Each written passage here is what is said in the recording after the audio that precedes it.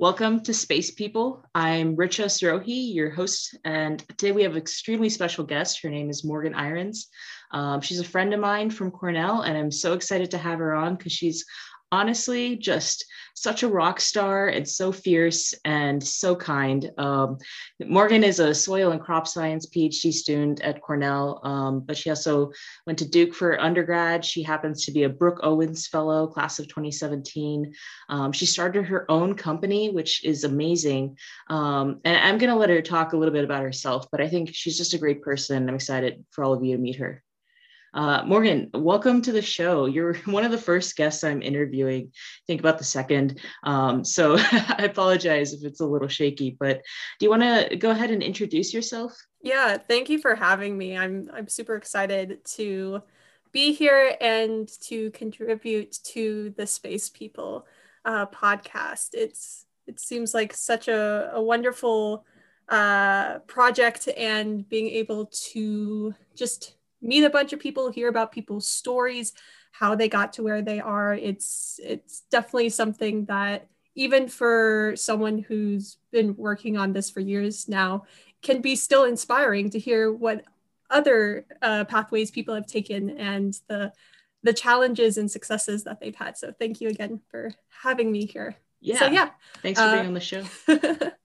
yeah. So my name is Morgan Irons. Like you said, I am a third-year PhD candidate in soil and crop sciences, working with Dr. Johannes Lehmann in the School of Integrative Plant Science at Cornell University.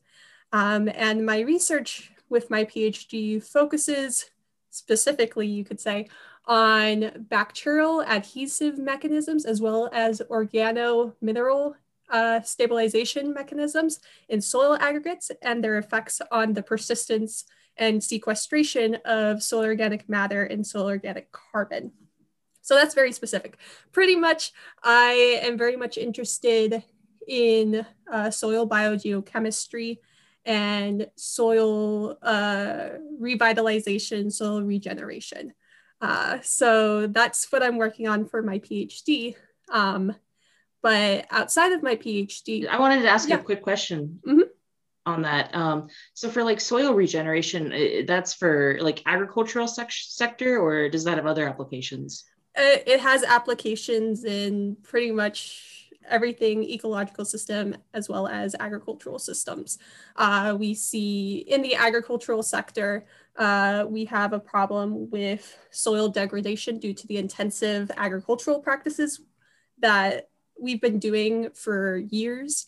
So I'm very much interested in how we can potentially reverse and revitalize these soils that have been undergoing these intensive, unsustainable management practices. And then with ecological systems, we see just like when people move into an ecological system, we see degradation that happens due to pollution, due to unsustainable human presence. And so that can also lead to natural ecological systems being degraded over time as well.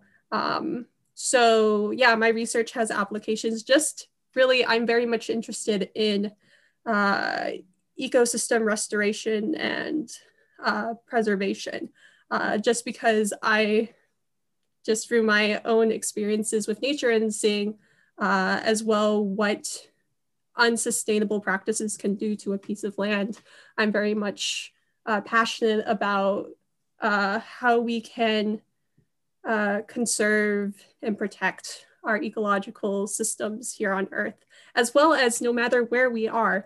I want to make sure that we don't make the same mistakes that we've made here on Earth, on Mars, or on the moon, or wherever we may find ourselves, because that's just asking for trouble. So can we please just like learn from our mistakes and move forward to have more sustainable human presence and just Yeah, that's incredible. Yeah, what led you to this passion? Like, I know you started your company while at Duke. How did you get into that? Yeah, so ever since I was little, I always loved being outdoors. And one of the most jarring memories that I have growing up was I was born in Washington State, and we lived on the desert side of Washington State. And so some of my earliest memories are like rock piles, desert, tumbleweeds, all of that. But when I was 4 turning 5, my dad got a new job over in Virginia. So we went from the desert of Washington State, the desert of Utah, and moved over to the forested region of Virginia and the Chesapeake Bay. And it was such a jarring moment for me because I had never been in an environment where I couldn't see into the distance because there's trees everywhere. And then just being by such a huge, huge, beautiful body of water of the Chesapeake Bay, it just was really jarring in my mind and made me start to ask questions of why does the environment look like that over in Washington State, but look like this over in Virginia? And so my love for being outside and then these early on questions that I started to ask really started to drive my passion and my interest into the environmental sciences and biology and all of that.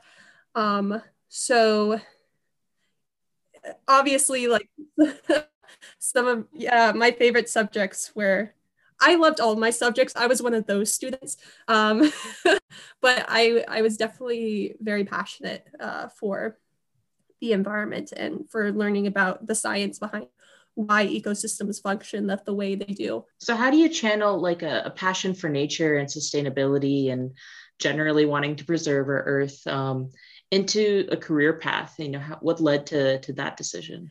Yeah, it's interesting because I, just like a lot of people, was susceptible to what society was telling us. You have to get a good job. It has to be a well-paying job. That's the American dream of like making yourself into somebody. And so growing up, I didn't necessarily see a path for going into like environmental science. I mean, I knew about like park rangers and knew about like people working with like the Department of Forestry, you have farmers, but I wasn't really exposed to people in that sector. Instead, what I was really exposed to growing up was the medical field, just because my family has a lot of health problems. And then when I was in middle school, I was diagnosed with an osteoid osteoma in my left tibia bone, which is in the left leg. And this is a non-cancerous tumor, but it was causing me a lot of pain, and it led to me having to like give up on dance and a lot of physical stuff just because I was having so much pain. It's like extreme shin splints. It would wake me up in the middle of the night. It was terrible. So I had to go through surgeries like that. And that's a long story, but long story short, there are some surgeries that went wrong. I was in a wheelchair for almost a year. I wasn't able to really walk on my leg fully or do anything with it for almost 2 years. So I got exposed to orthopedic surgery and got exposed to what it's like to not have the ability to participate in certain activities or not be able to go into certain spaces because I was in a wheelchair and I had this device on my leg. It was crazy.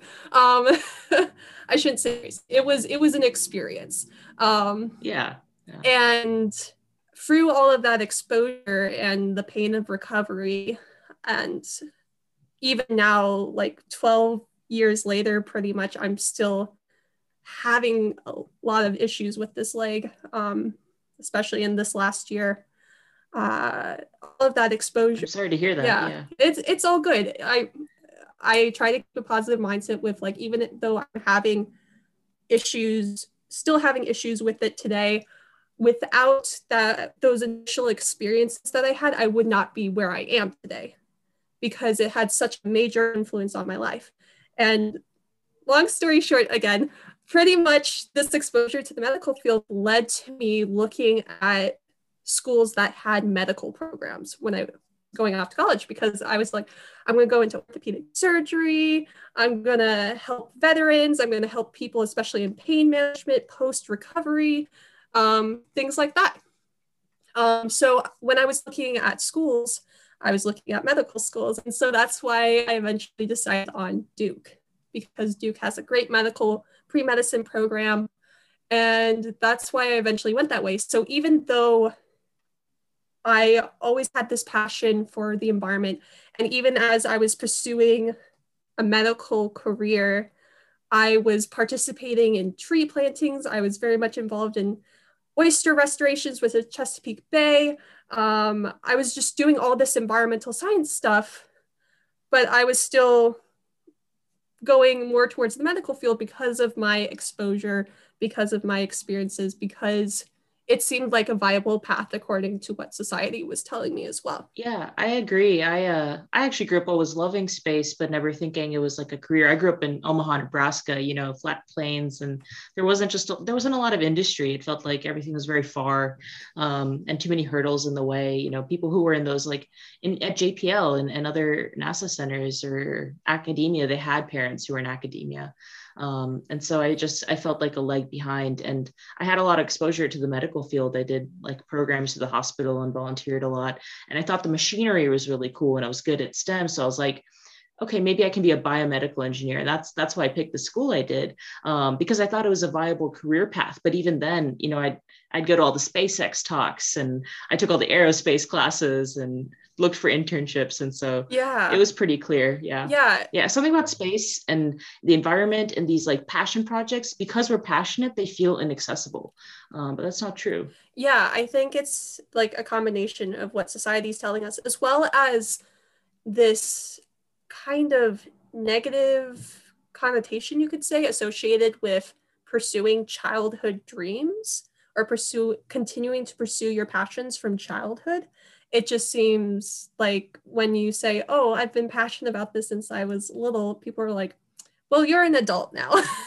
Yeah. You got to get serious about this. And it can really be detrimental to people, because I learned through my experience, that we'll probably get into more, that childhood dreams are viable, that they are something that can become a career, can be pursued in academia, can be pursued in industry, whatever your path may be.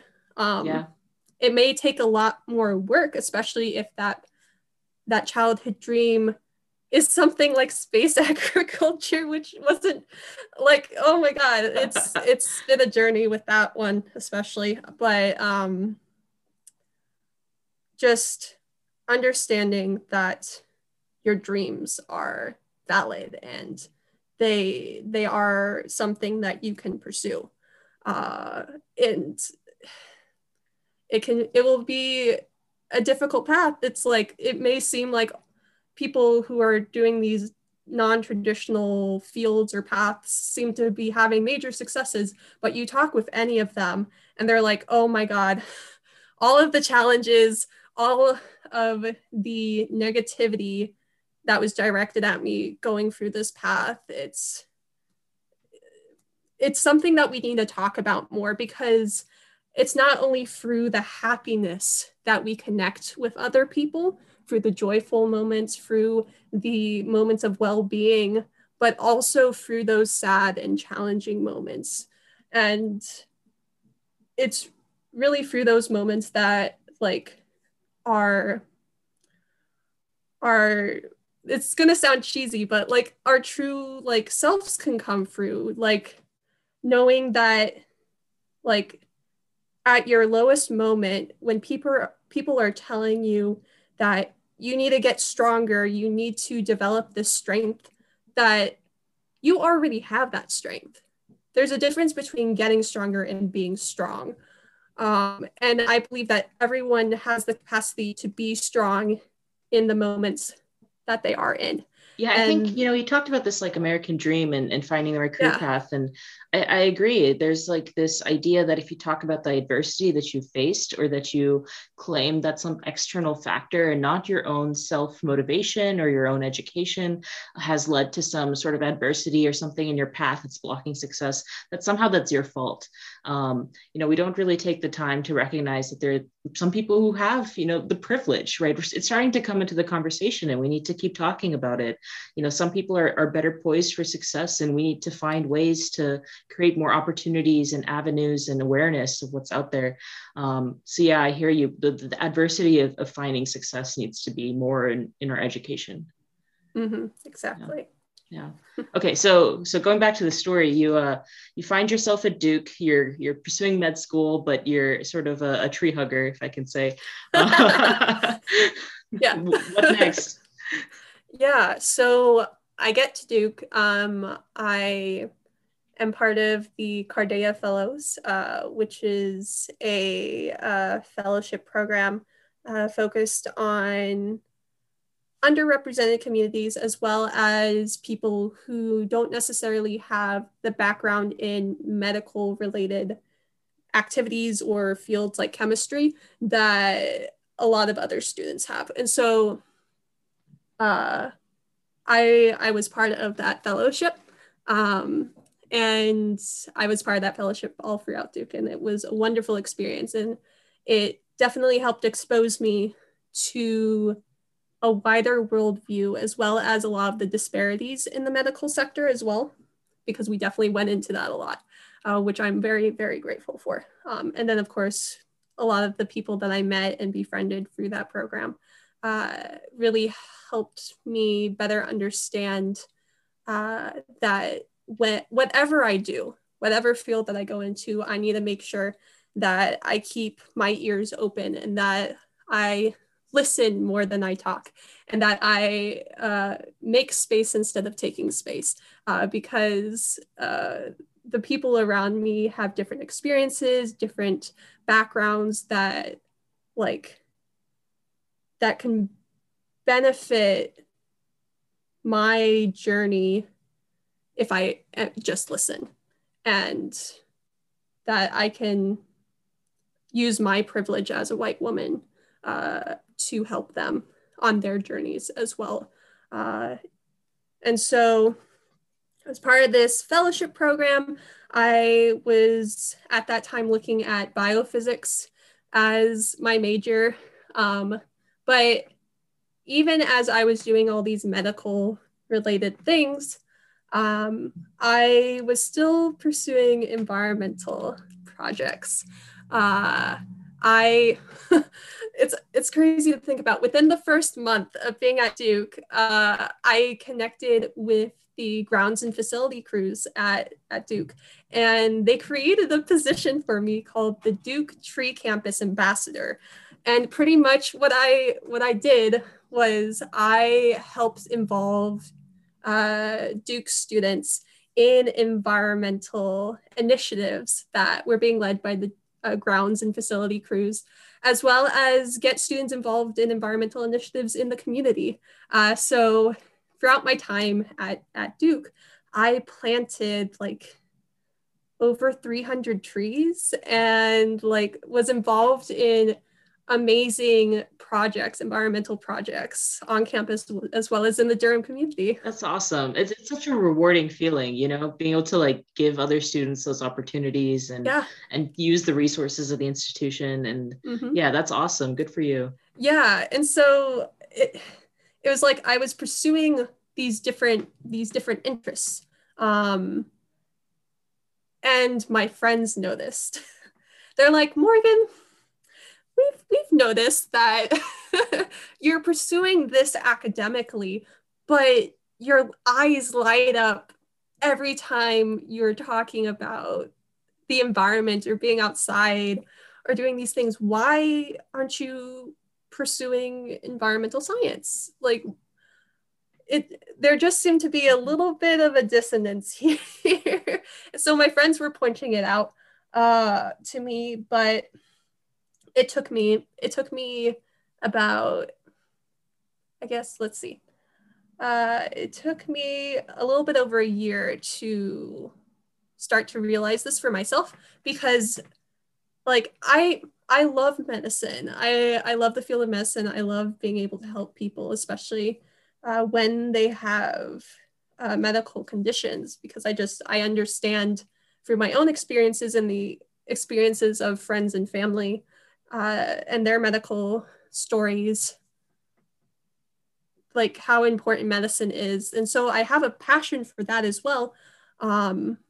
But I was kind of forcing myself in to fit this certain mold that I had not only developed for myself since my experiences in middle school with my leg, but also through feeling pressure that I created myself. It was actually pressure I created for myself, because some of my excuses in why I couldn't switch my major or go a different path was, well, I already told people that I was going to be an orthopedic surgeon. I told people I was gonna like help veterans and pain management. I told people this and that, and I can't disappoint people.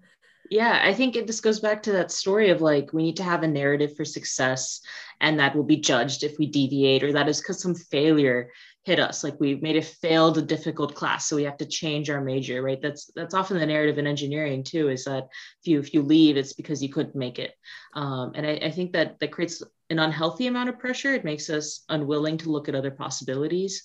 And I think I understand where you're coming from, is like, we see ourselves in this mold, or there's this narrative that makes sense, right? You overcame this like physical and now still hidden form of adversity and a disability. And it makes for a good story. And sometimes that's what society really feeds on. But I think, finding what makes us happy in the long term is going to be far more impactful for everyone. Mm-hmm.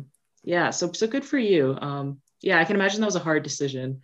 Yeah, it all came to a head at the end of the fall semester of my sophomore year, or my second year at Duke. I had just gotten out of a physics exam. And I just started crying. And truly, just like, there's no shame in crying at all. Yeah, none at all. It can be a cathartic release, and I was crying going out of that exam. I did well in the exam. Oh, I have no doubt. but it was just like the pressure, the pressure I was putting on myself, the feelings I was having, what my friends were telling me versus what I thought society was telling me. It just all led to this moment where I come home for winter break, and I just break down crying, and I'm a little bit of a mess. And it's because I was confused, and I didn't want to disappoint people, especially the people whose opinions mattered to me the most. Like my family, my close friends, mentors that I've had in the past. So it was my dad who sat me down and had this conversation with me. And he asked me some really key questions. He, of course, asked me what was wrong, and I expressed like all of my confusion, but like I should stay on the same path.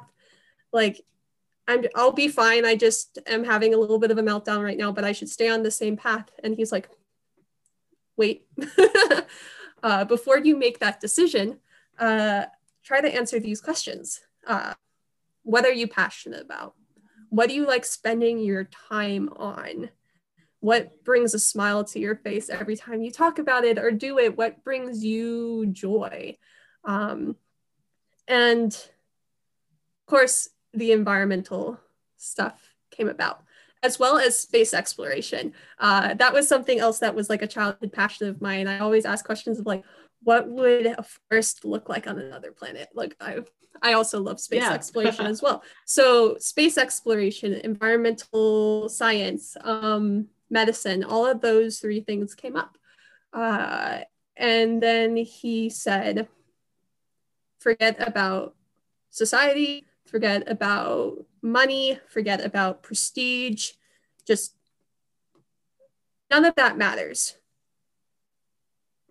With all of those external things not in your mind, just pushed to the side, what would you want to do every day of your life that you would want to go into work every day and it would bring you joy? Even if you have a bad day at work, you still go in the next day because you love what you do. And ultimately, what won out, you could say, was my love for environmental science and for space exploration.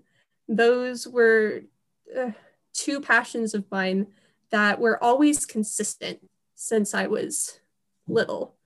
And it's something that obviously I didn't want to give up, even if I relegated it to a hobby or something extra. But when I was being completely honest with myself, that was the thing that brought me pure joy. Being outside, That's awesome. learning about the environment, learning about how a system works. And so I had these two passions for the environment, for space exploration, but I didn't know how to connect the two together. And that's another reason why I didn't think like my childhood passions were a viable path, because I wanted to combine like environmental science and space exploration together, but I didn't know how. I didn't see anyone doing that. It wasn't really in the media. This is all pre-Martian movie stuff. Yep. So I hadn't really been exposed to this idea before of how to connect these two things together. And so my dad said, take this break to do the research.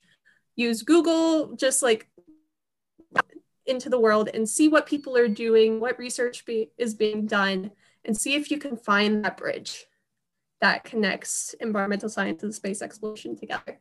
And so that's what I did. And it was the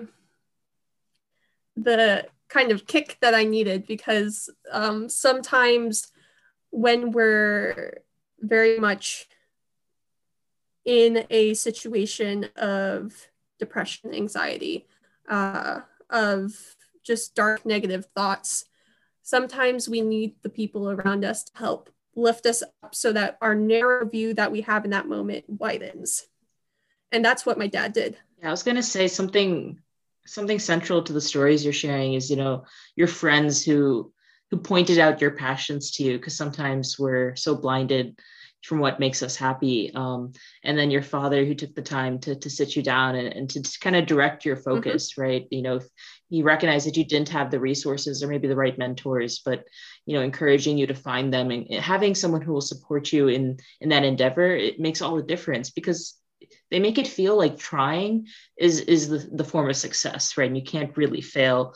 And I know I'm always thankful. My parents encouraged me to to pursue education. I also had teachers who encouraged me to keep pursuing education. And so I think that support system, even if it's not like the perfect mentor, I just encourage people to lean on their communities for their mental health, for their professional success. Yeah. I'm just grateful you had it. It can be hard to find sometimes. Yeah. I was very lucky to have the people that I had in my life, especially in that moment. So I took the time and really started to expose myself to these concepts and ideas that were not being given to me in academia or through the past experiences that I had.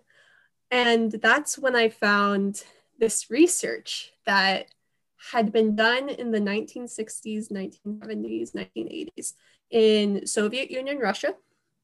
And these experiments were called the BIOS experiments. And these experiments were on closed ecological systems for space habitation. And I was like, ooh.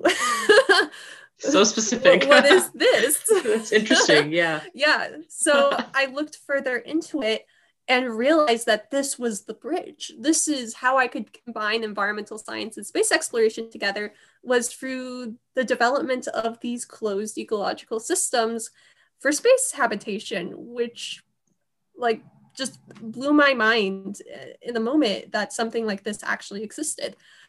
And so that was really the catalyst that got me moving into the path that I'm currently on. I, after learning that and doing some more research on closed ecological systems, and also like I'm looking at my bookshelf right now, but there's like this book, and I know people who are listening in won't be able to see it, but one of the books that I found was Man-Made Closed Ecological Systems by Gittleson. I'm probably going to pronounce all their names wrong. Gittleson, Livzovsky, and McElroy. And this book it's focused on engineers, but I read through the entire thing that break, and it inspired me to take a risk and see if I could pursue an academic path, a career path that's centered on closed ecological systems for space habitation. And so this led to me reaching out to some graduate professors in the Nicholas School of the Environment who weren't doing space exploration, but they were doing some fundamental and applicational environmental science that would be important to understand when looking at closed ecological systems. And so I would cold email these professors and be like, hey, you're doing this. Would you want to put a space twist on it? Think about these systems, these ecological theories and principles in the context of a space environment. And of course, there were some that said no, they weren't interested, but there were 3 that ended up being my mentors for the rest of my time at Duke. Dr. That's amazing. It takes some bravery to reach out, but I think, I always think like, what's the worst that's going to happen? They're going to say no. They're going to give you some other resource, or they become like a lifelong mentor, right? And so I always tell students, if you're interested in grad school, it doesn't matter if they have won all these awards or you think it'll be a competitive lab, just reach out, because that's like 10 times more than what anybody else is doing. So yeah, that's awesome. So you ended up doing research with them? Yeah, right? Yeah. I pretty much finished off my sophomore year, still kind of like keeping the door open for potentially pursuing biophysics, but I ultimately ended up changing my major. So, okay, it's a little bit more complicated than that because I'm super simplifying everything that went on during that time.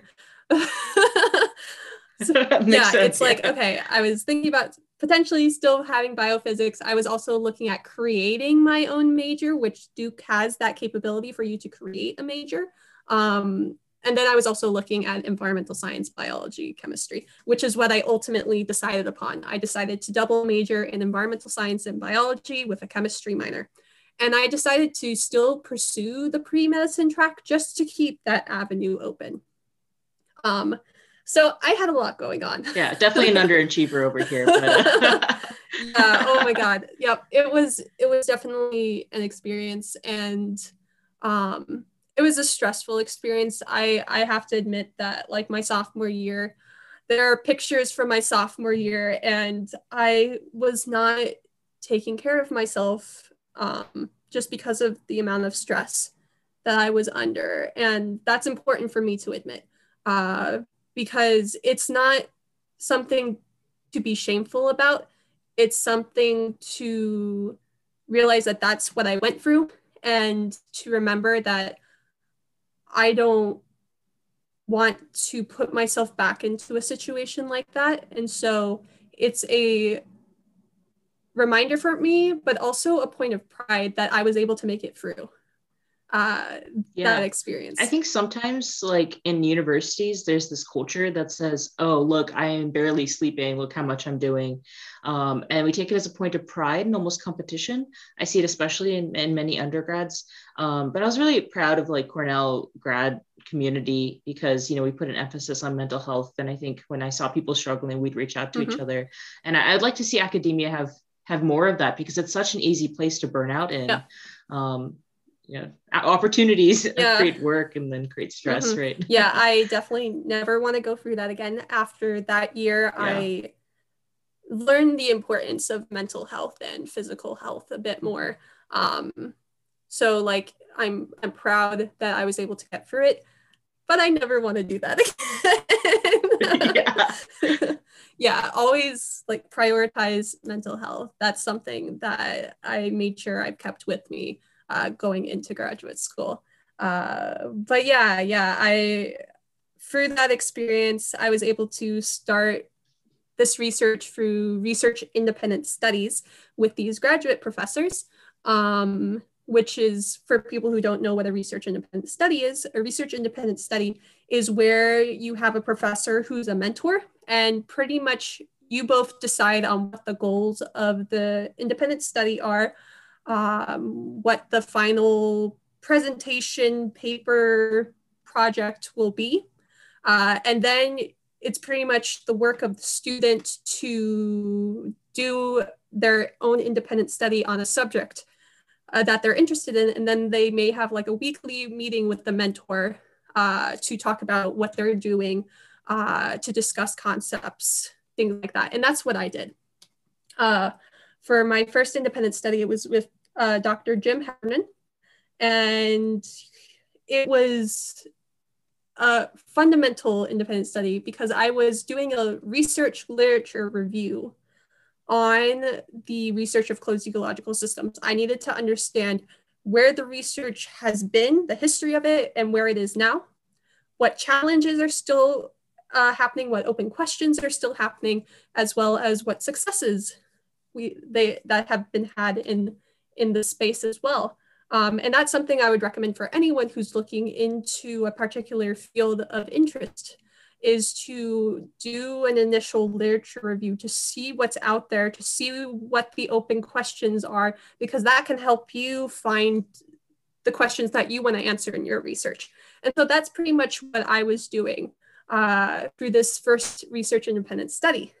And what I found was much of the conversation surrounding closed ecological systems was engineer dominated. So a lot of engineers work on this, some biologists, but it wasn't really a multidisciplinary field, which you would think that it would. It would be with something like closed ecological systems. It seems like, oh, you should have environmental scientists, you should have soil scientists, you should have chemists, animal science.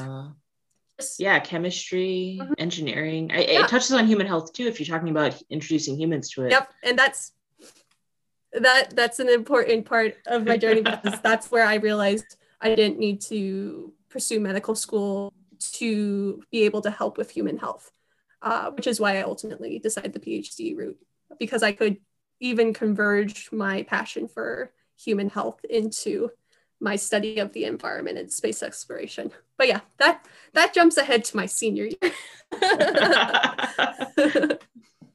That's awesome, though. That's just amazing. And so, yeah, you're doing this research, you do the independent study. So then what do you decide to do? Yeah, so out of this research independent study with Dr. Heffernan, I developed a new model for a closed ecological system. And I decided to reterm what this new model I developed was.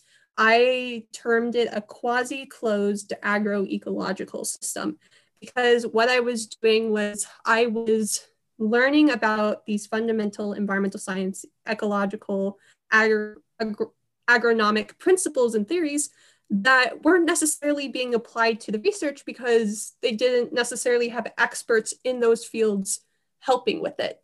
And so I was learning the fundamental ideas and principles that environmental scientists, soil scientists, biologists learn, and then spinning it into how can we use that knowledge to solve the challenges of a closed ecological system that we see. And so I developed this new model for a quasi-closed agroecological system. And it also is called the 3-zone model. And out of this, I actually got a US patent for it. I can provide. Very impressive. Yeah. That's awesome. Yeah. Yeah, I could provide. Getting a patent is like one of my dreams. Yeah. So. Oh, if you need help with the process, I've gone through the process. We'll let you know when I come up with something worthy. Yeah. It was definitely really cool. Like, it was a eureka moment for me. Like, this idea for a quasi-closed agroecological system came to me when I was sitting on the ground outside of my mentor's office in like a hallway for inside the Nicholas School of the Environment. And I was just writing in my notebook, and I have the notebook like up on my top shelf of my bookcase. And I could turn to the page where the eureka moment happened because it kind of just all came together in that moment of how I could solve some of these challenges for these systems. And like, as soon as it hit me, I was just like, oh my God. And so like, you can see in my notebook that I'm like just scribbling down all of these questions and diagramming out this system. And that became the 3-zone model that is now a patent. And I pretty much took this idea out of this research independent study and decided to do an experiment.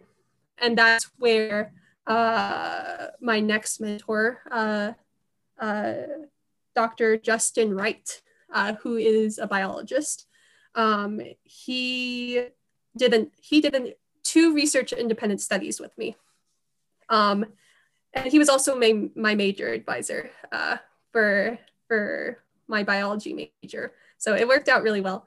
And pretty much with him, I developed this idea for a Mars agriculture experiment where I wanted to test some of these ecological theories that I was learning about. So, for example, the theory of ecological succession, which is this theory of how ecosystems form over time. How do they go from bare rock to the community that we see outside today?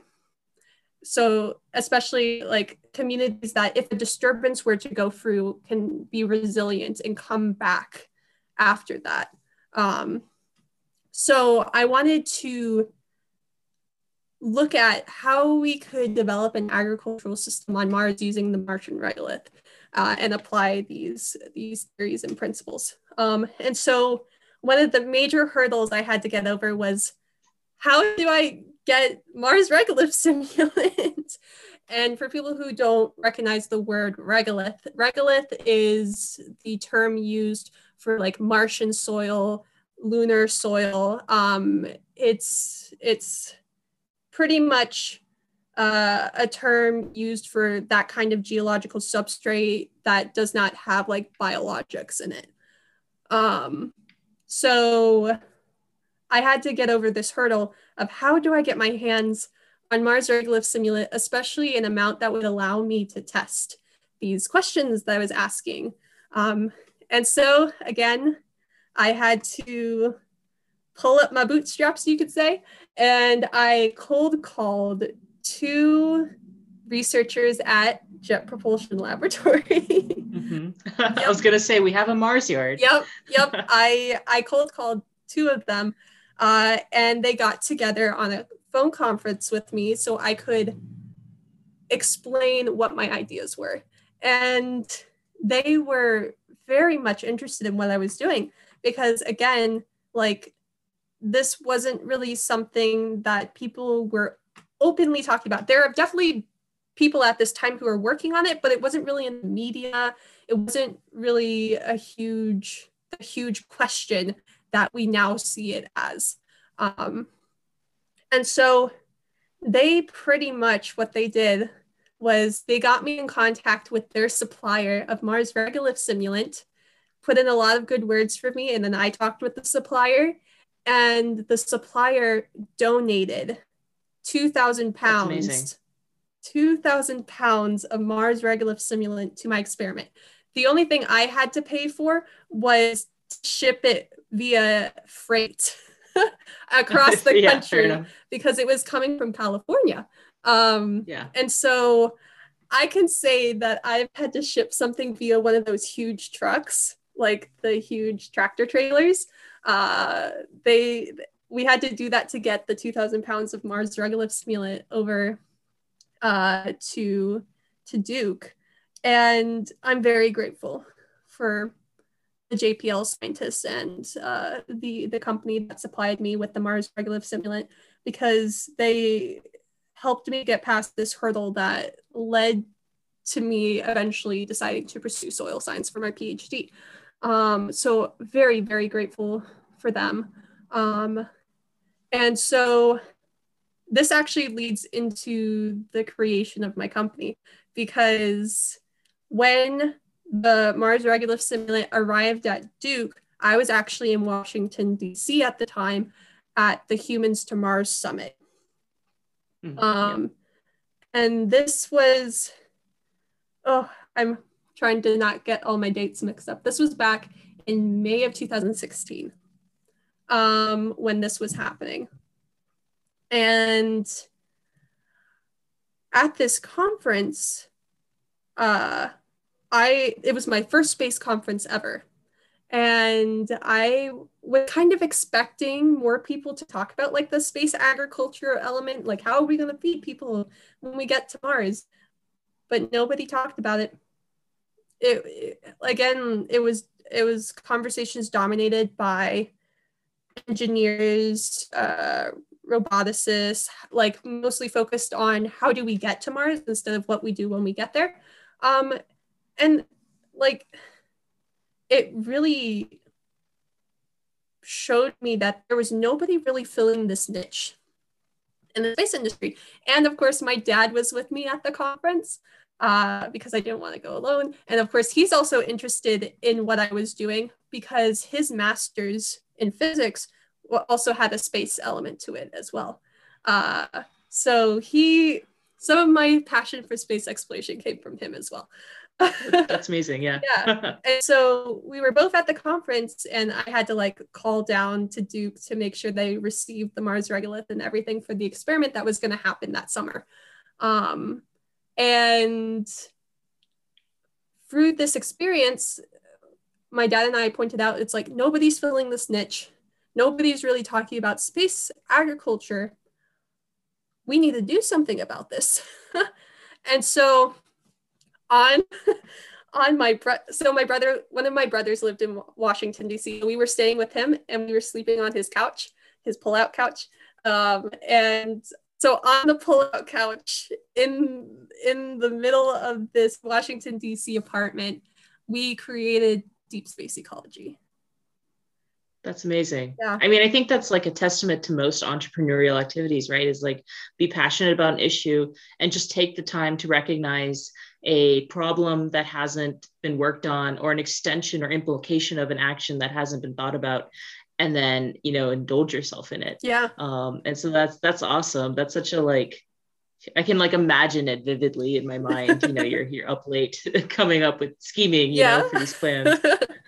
Yeah. And really, Deep Space Ecology was created based on the research that I was doing, and then like seeing this open niche in the space industry. So it's been a wild ride.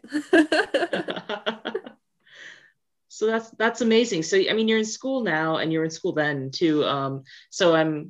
Is your dad still sharing in the duties while you're away doing your PhD? Yeah. So pretty much since the founding of Deep Space Ecology back in May of 2016, he is the CEO of Deep Space Ecology, and I am the co-founder and chief science officer of the company.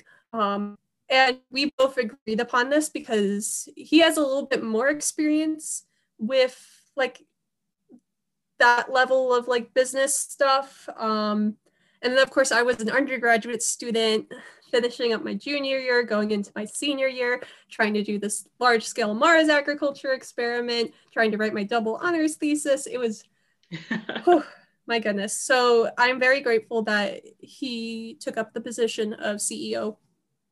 And so we were pretty much both on a learning curve with running a business, because we both didn't have like formal education in business or management or anything like that. We're both scientists, researchers. He also is an engineer. So we both had a learning curve. Some of the things that helped us really establish deep space ecology was finding mentors in business. Our chief executive strategist, you could say, business strategist. His name is Dan Lopez, and we were able to connect with him through just like some connections we had in the space industry, and he's been with us since 2016, helping us with deep space ecology, and he has like the knowledge about business and startup culture that we didn't have. And so something I would say for people who very much want to start their own business, gain the mentors. Surround yourself with people who are experts in things that you're not necessarily an expert in, because you can't really know everything. It would take a lot of your time, and you could possibly get to that point, but it would take a bit of time. And so surrounding yourself with a team that believes in your mission, that believes in you and what you're trying to accomplish, and is willing to put in the time and effort to help guide you through the experience of creating a business. We were very lucky to find Dan and the other mentors that we have early on. And so, yeah, it was an experience to be a student balancing a business, and especially being an executive level person in a business, and trying to get out this message of what deep space ecology was about, and really show the space industry that we need to bring more people in from other disciplines. We need to increase the amount of diversity when it comes to people and voices and fields and ideas, because like, I'm not joking when I say like at the different conferences I was speaking at during this time, people would come up to me and say, I'd never heard anything like this. Like, this was completely new to them, the idea of space agriculture, or the idea of applying soil science, ecological theories and principles into this system. Because except when you bring it up, it just feels so obvious, like an obvious problem we need to address. Yeah. Exactly. So that was really cool. But like, even as I say, there are people who were like really excited about what I was doing. That doesn't mean that there weren't other people who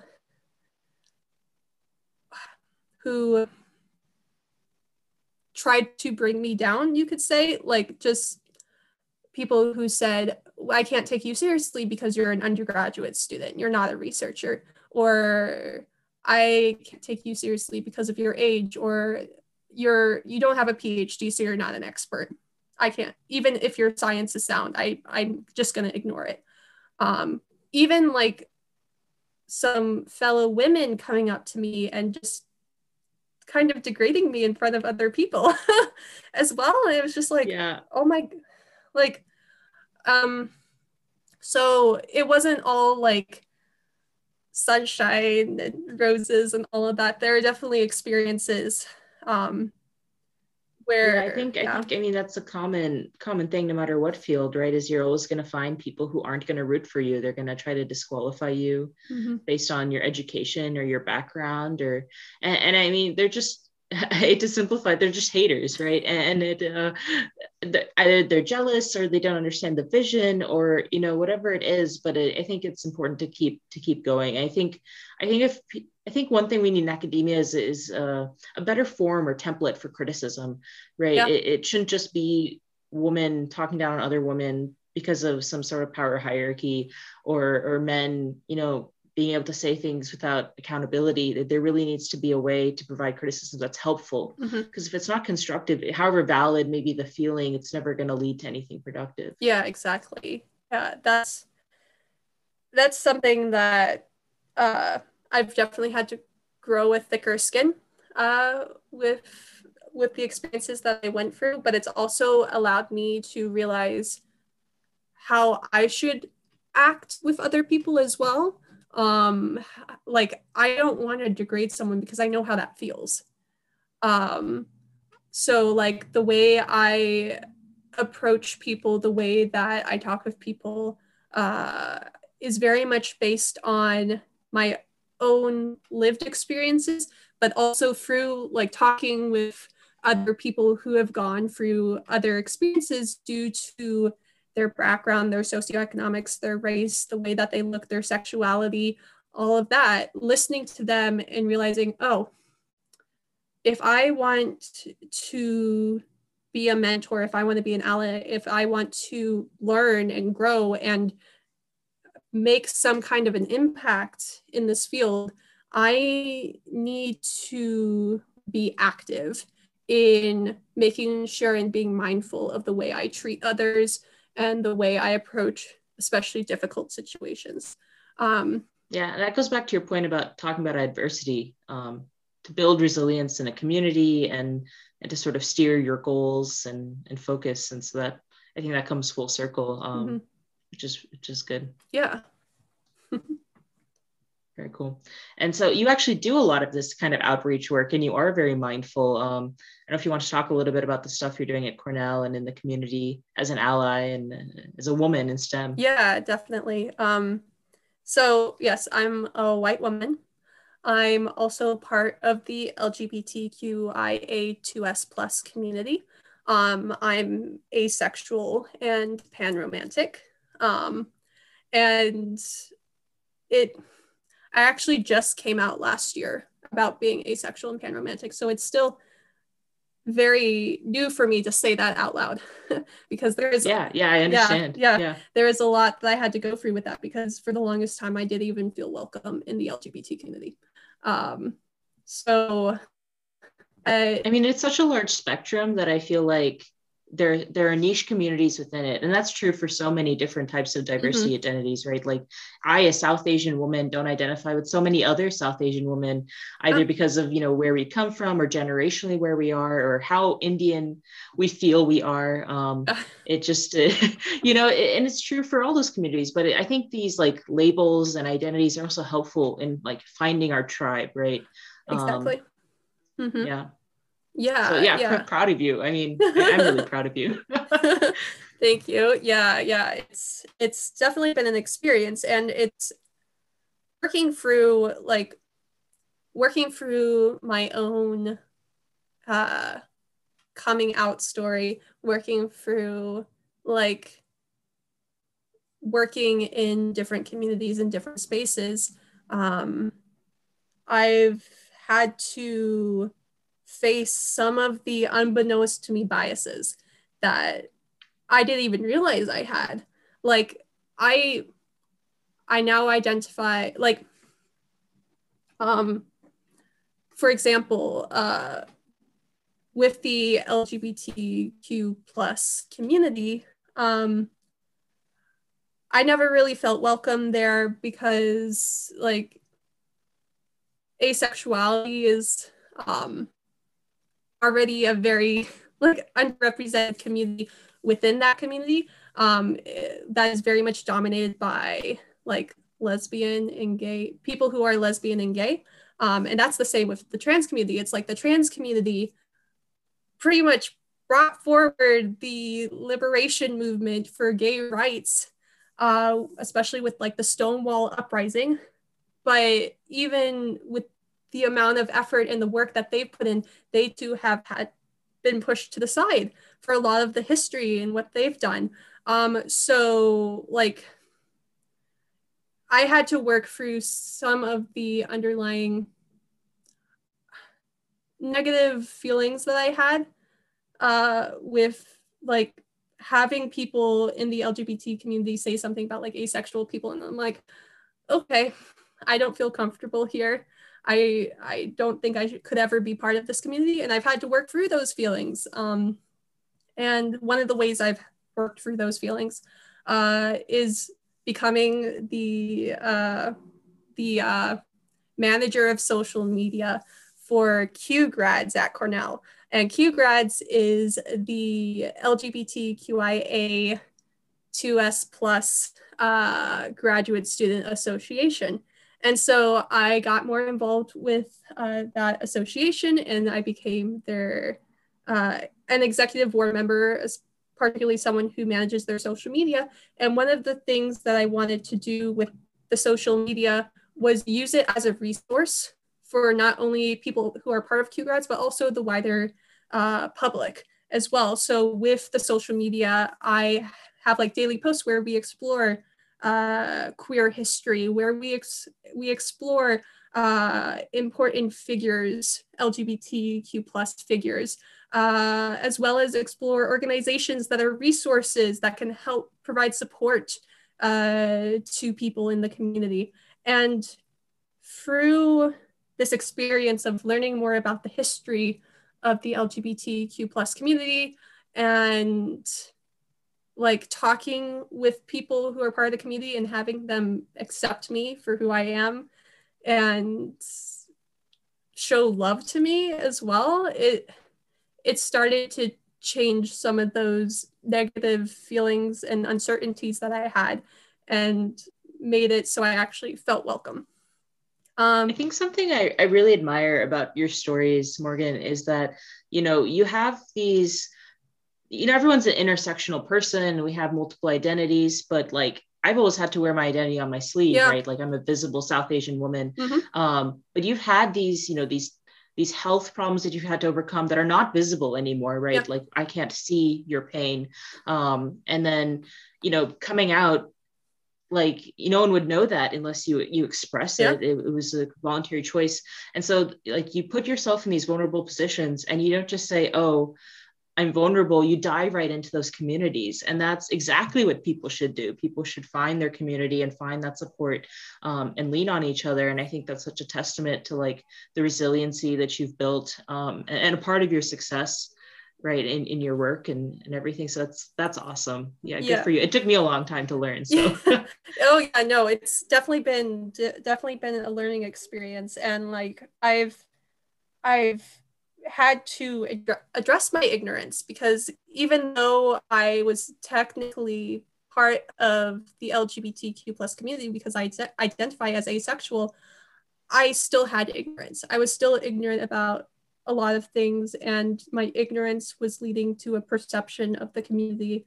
Even though like my twin brothers are both gay, like my sister is also LGBT.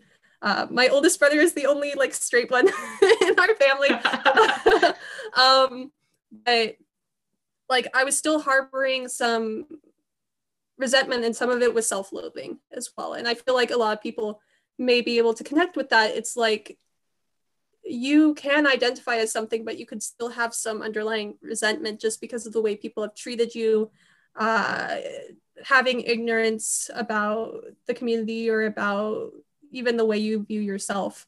And so something I've had to learn is it's not shameful to be ignorant. It's only shameful when we actively decide to stay in our ignorance. Everyone starts somewhere with learning and worldview, and it's most of the time it's not our fault, because it can be the community that we're living in, the location, the physical location we're in, the people surrounding us. But when we have an opportunity to expose ourselves to new people, new cultures, new ideas, and expand our worldview and leave that point of ignorance, we need to take that opportunity and grab it, because like nobody should be shamed for their ignorance. It's only becomes a problem when we actively decide to stay where we are and not move.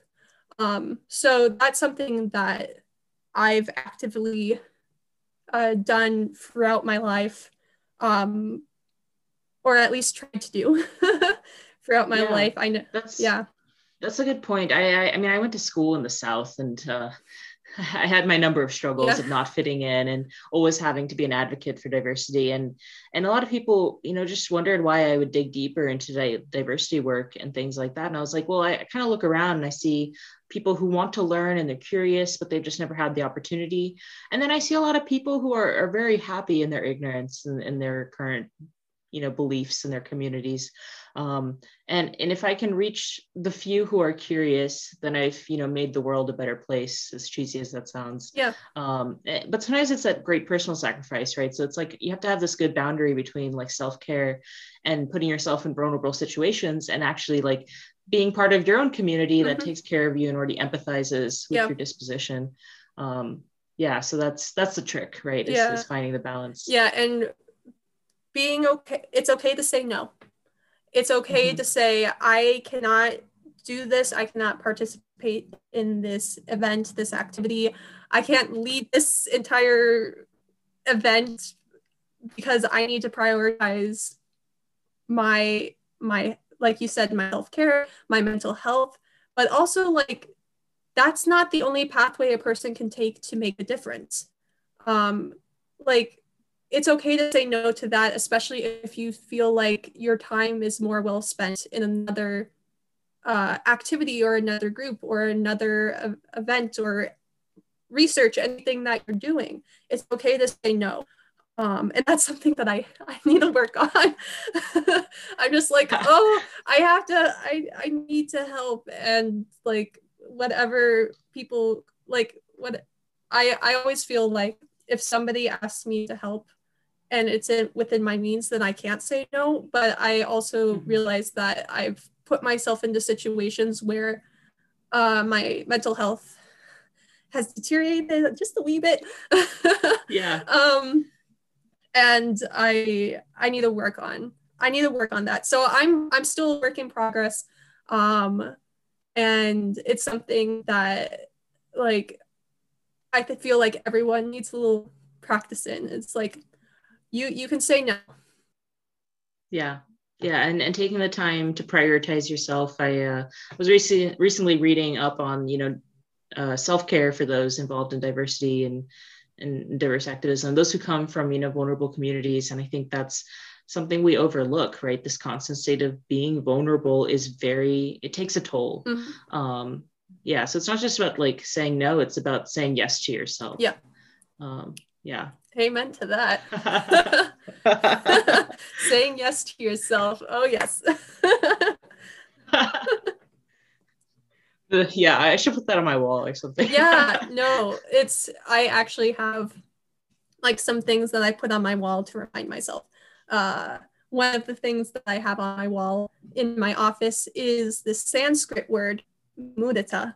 And mudita, like I said, is the Sanskrit word that is actually describes an emotion that we don't have a word for this emotion in English. And mudita is the emotion of feeling joy and happiness for somebody else's well-being, for somebody else's successes. And I have that up on my wall to remind myself that I need to be happy and I need to be joyful for when other people are well, for other people's successes. And that will bring more joy into my life as well. So if you ever need a word to describe that emotion, it's mudita. Yeah. That's good to know. Yeah. I mean, I think that's part of the whole ethos of like everything you're pursuing, right? Is like you're working on human health, you're working on soil science that can impact so many industries and lives. And I think sometimes we see science as like someone has this very particular interest and then they're going to pursue this interest. They're going to have a career that serves them. And it's this sort of self-centered view of why people are in this field. And we don't really always think as like science as a service industry. Yeah. But, when I work at JPL, yeah, it's cool and all these other things. But when I think of it, it's exciting to be part of this community and to be part of like humanity's efforts. And it's always these really broad, visionary, cheesy topics that motivate me. But I think, yeah, that is really where the root of happiness is from. It, having a decent life and all the other things come kind of after. If you're making an impact, then that gives purpose, right? Yeah, and that's something that my parents taught me early on. It's like it's my family's interesting because we started off highly conservative when I was growing up. We were part of the Church of Jesus Christ of Latter-day Saints, or the Mormons. And like, so I grew up in that kind of environment, but my parents always showed me this example of service.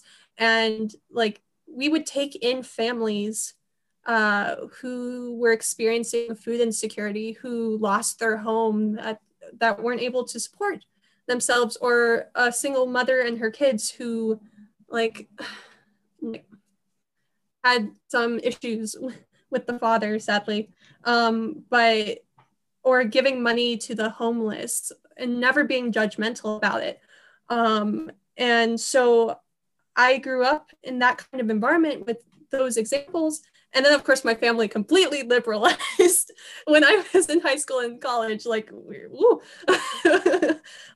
That's an impressive change, especially because I know, like, I grew up around a number of Mormon families. Yeah.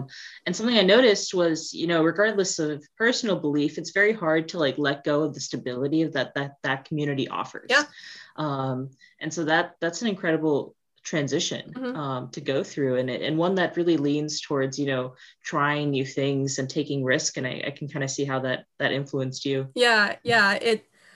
That's why I'm very much involved in service and being involved with groups and activities where I can help with diversity and inclusion and help widen my worldview to make sure that I can use the privileges that I have to serve others, but also to listen to others and understand when I need to really step back and allow other people to take like center front stage. So it's like having that background, having those examples growing up, and then being involved in the organizations that I'm involved in. And I know I just talked about QGrads, but I'm also involved in like SACNIS, which is the Society for Advancement of Chicanos, Hispanics, and Native Americans in Science.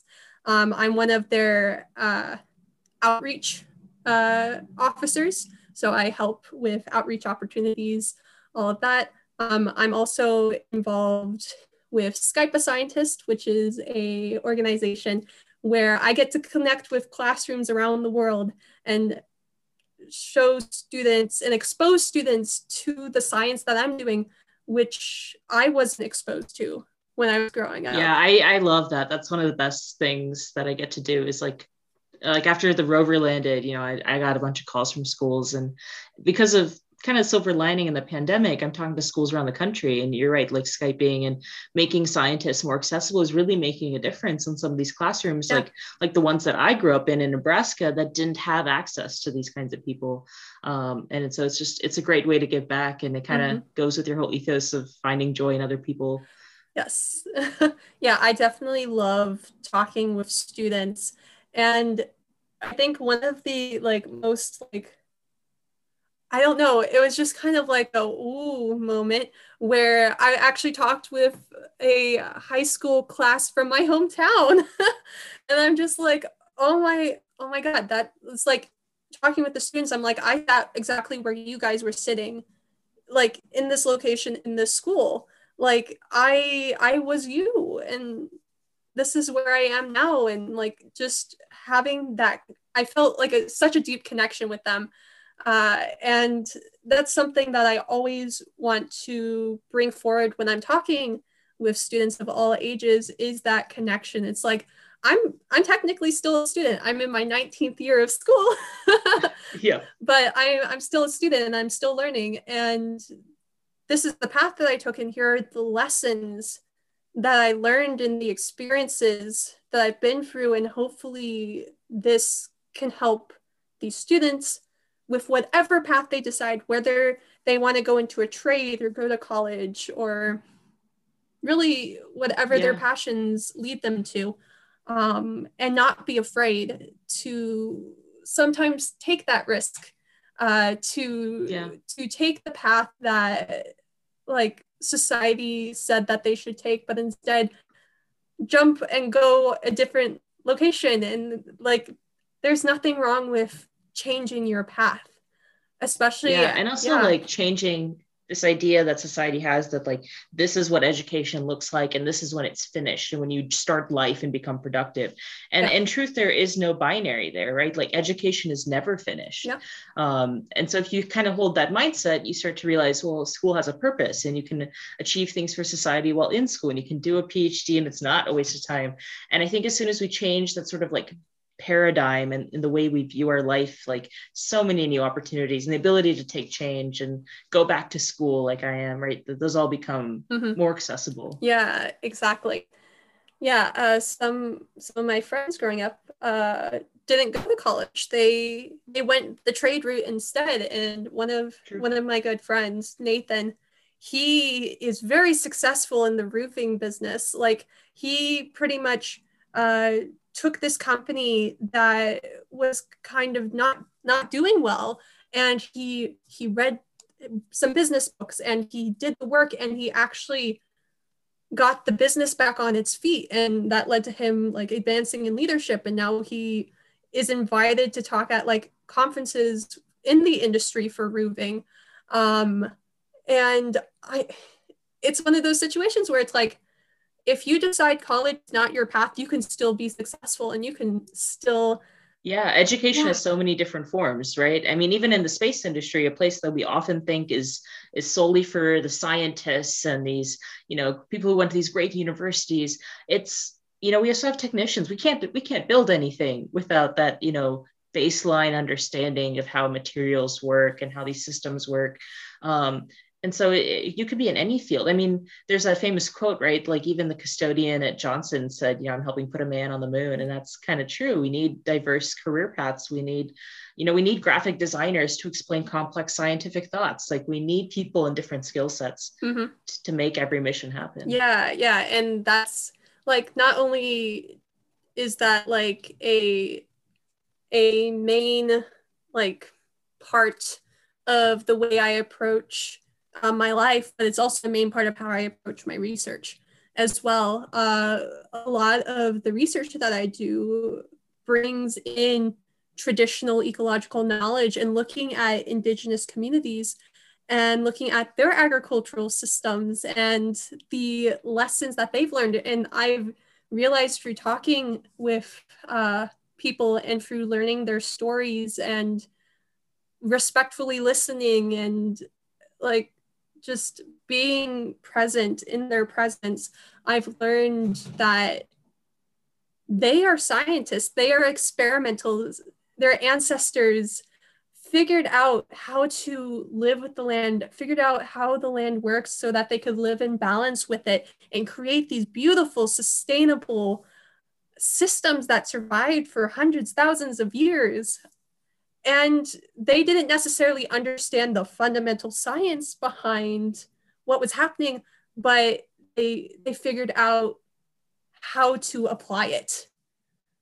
And it's just, that's one of the reasons why like I have major respect for anyone like working in within the fields that I'm working in, whether they have a college education or not, like, because I've learned more from a farmer who has a high school education than I've had from some of my professors. Like, yeah, sometimes in academia, we have a lot of, these technical skills, but we don't really have applicable knowledge. And that's kind of a strange place to be in, right? Is a lot about something that you've never done. Yeah, and I think it goes into this like the stigma of like applicational research, applicational knowledge is not scientific research. You have to do fundamental research to be a scientist.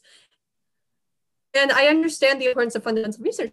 I'm performing fundamental research, but you also need to make sure you have an application. Otherwise, you're disconnecting yourself from community, from the world, from people who can benefit from the knowledge that you're discovering, that you're uncovering.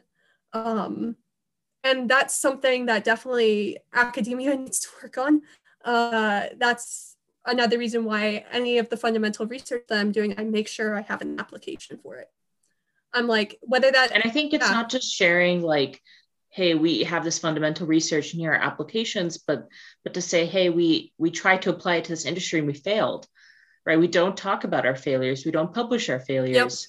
Yep. And we're dooming others to repeat it. Yeah, always be public about the failures, because failure has this like negative connotation with it, but failure really is an opportunity to begin again with more knowledge and experience than we had when we first began.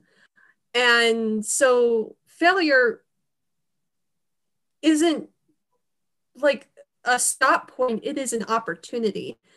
And we need to share that opportunity with other people, so that like we may have failed in this respect in this moment, but maybe there's somebody out there who can take that opportunity, that failure, and figure out the pathway forward with it.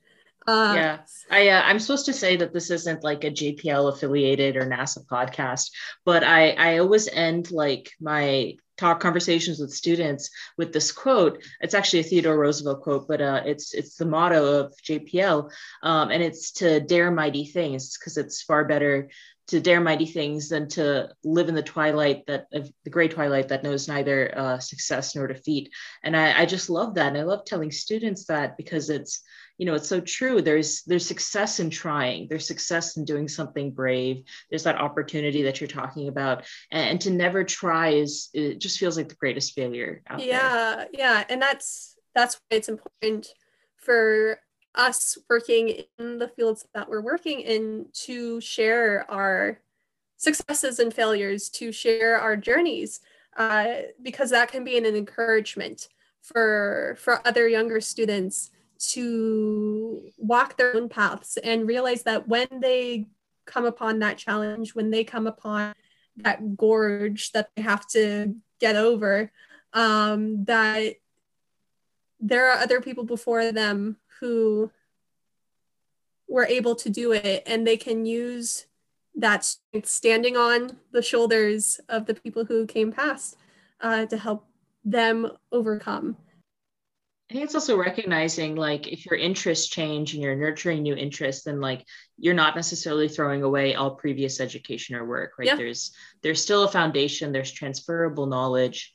And so it makes it less scary. Yeah, I mean, like a good example of this is when I changed my major from biophysics to environmental science and biology and chemistry.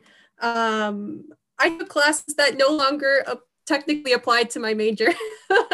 So I'm like, I'm highly grateful for those, like that multivariate calculus class that I took that no longer applied to my major, because when I entered graduate school, it actually helped a lot.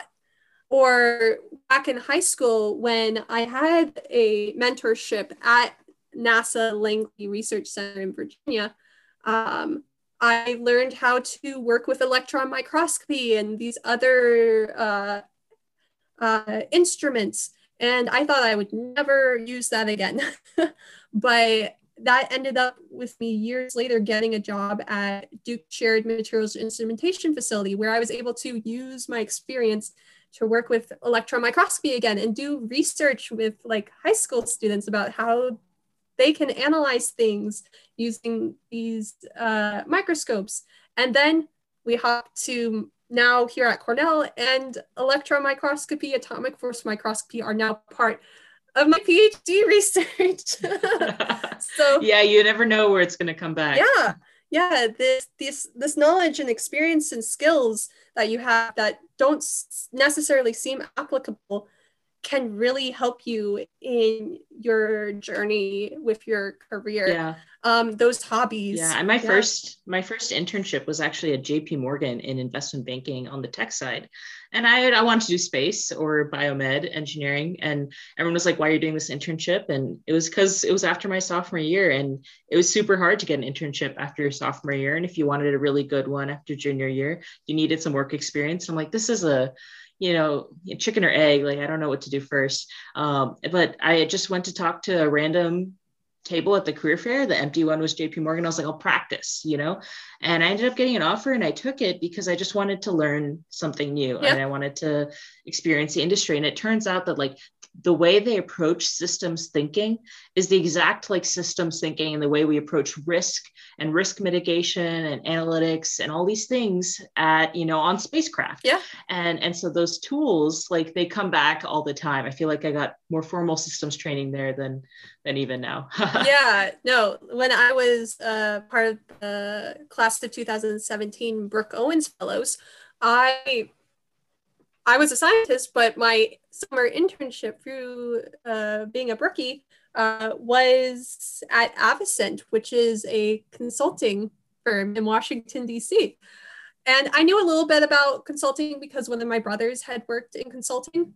But I was working in their space industries division, and I was like looking at rockets and the small sats, and I'm just like, I have no experience with this. But the skills that I learned in doing analyst work and looking at customer landscapes and data sets and working in Excel and all this stuff helped me with the work I'm doing in my PhD. A lot of the skills that I gained from working as a summer analyst in consulting is transferable into the science I'm doing today. I'm sure it's helping with your business too. Like Excel is such a skill and we don't really value it till we're like in the workplace. Yeah, it's definitely helping with my business as well. And there are definitely opportunities for people like undergraduate students to be involved and get these opportunities as well. The Brooke Owens Fellowship, the Patty Grace Smith Fellowship, the Z Factor Fellowship. I'm probably missing other fellowships, but there are definitely fellowships that are helping to empower underrepresented people who are very much wanting to enter the aerospace industry, become aerospace space professionals. So I would encourage anyone who's listening to definitely look into these fellowships and like other groups and organizations that are working to help increase diversity as well as inclusion in the space industry. Yeah, I think there's so much good advice in this podcast. I'm really excited for any student who gets to listen to it because I wish I had something like this, when I was an undergrad. So yeah, I think this was awesome, Morgan. Thank you for your time. Thank you for all your wisdom. I feel like I'm prepared to take on my week. I'm glad we met. We actually met digging out mud from a house basement, doing Habitat for Humanity volunteering at Cornell, covered in mud. But it was much mud. I'm so glad we met. So much mud. There's nothing but mud. Oh goodness. But yeah, thank you so much. I hope your family and friends listen to this, and I hope they just feel so proud of you because yeah, you're amazing. So thank you so much. Thank you so much for having me. And people can reach out to me through my company, Deep Space Ecology, our website, deepspaceecology.com. I'm also on social media at astroecologist on Instagram, at astroeco Morgan on Twitter. So yeah, people can feel free to follow me or reach out to me if they have more questions. So yeah. Yeah, that's awesome. All right. Thanks everyone. And that's all for today. Ladies and gentlemen, we're floating in space.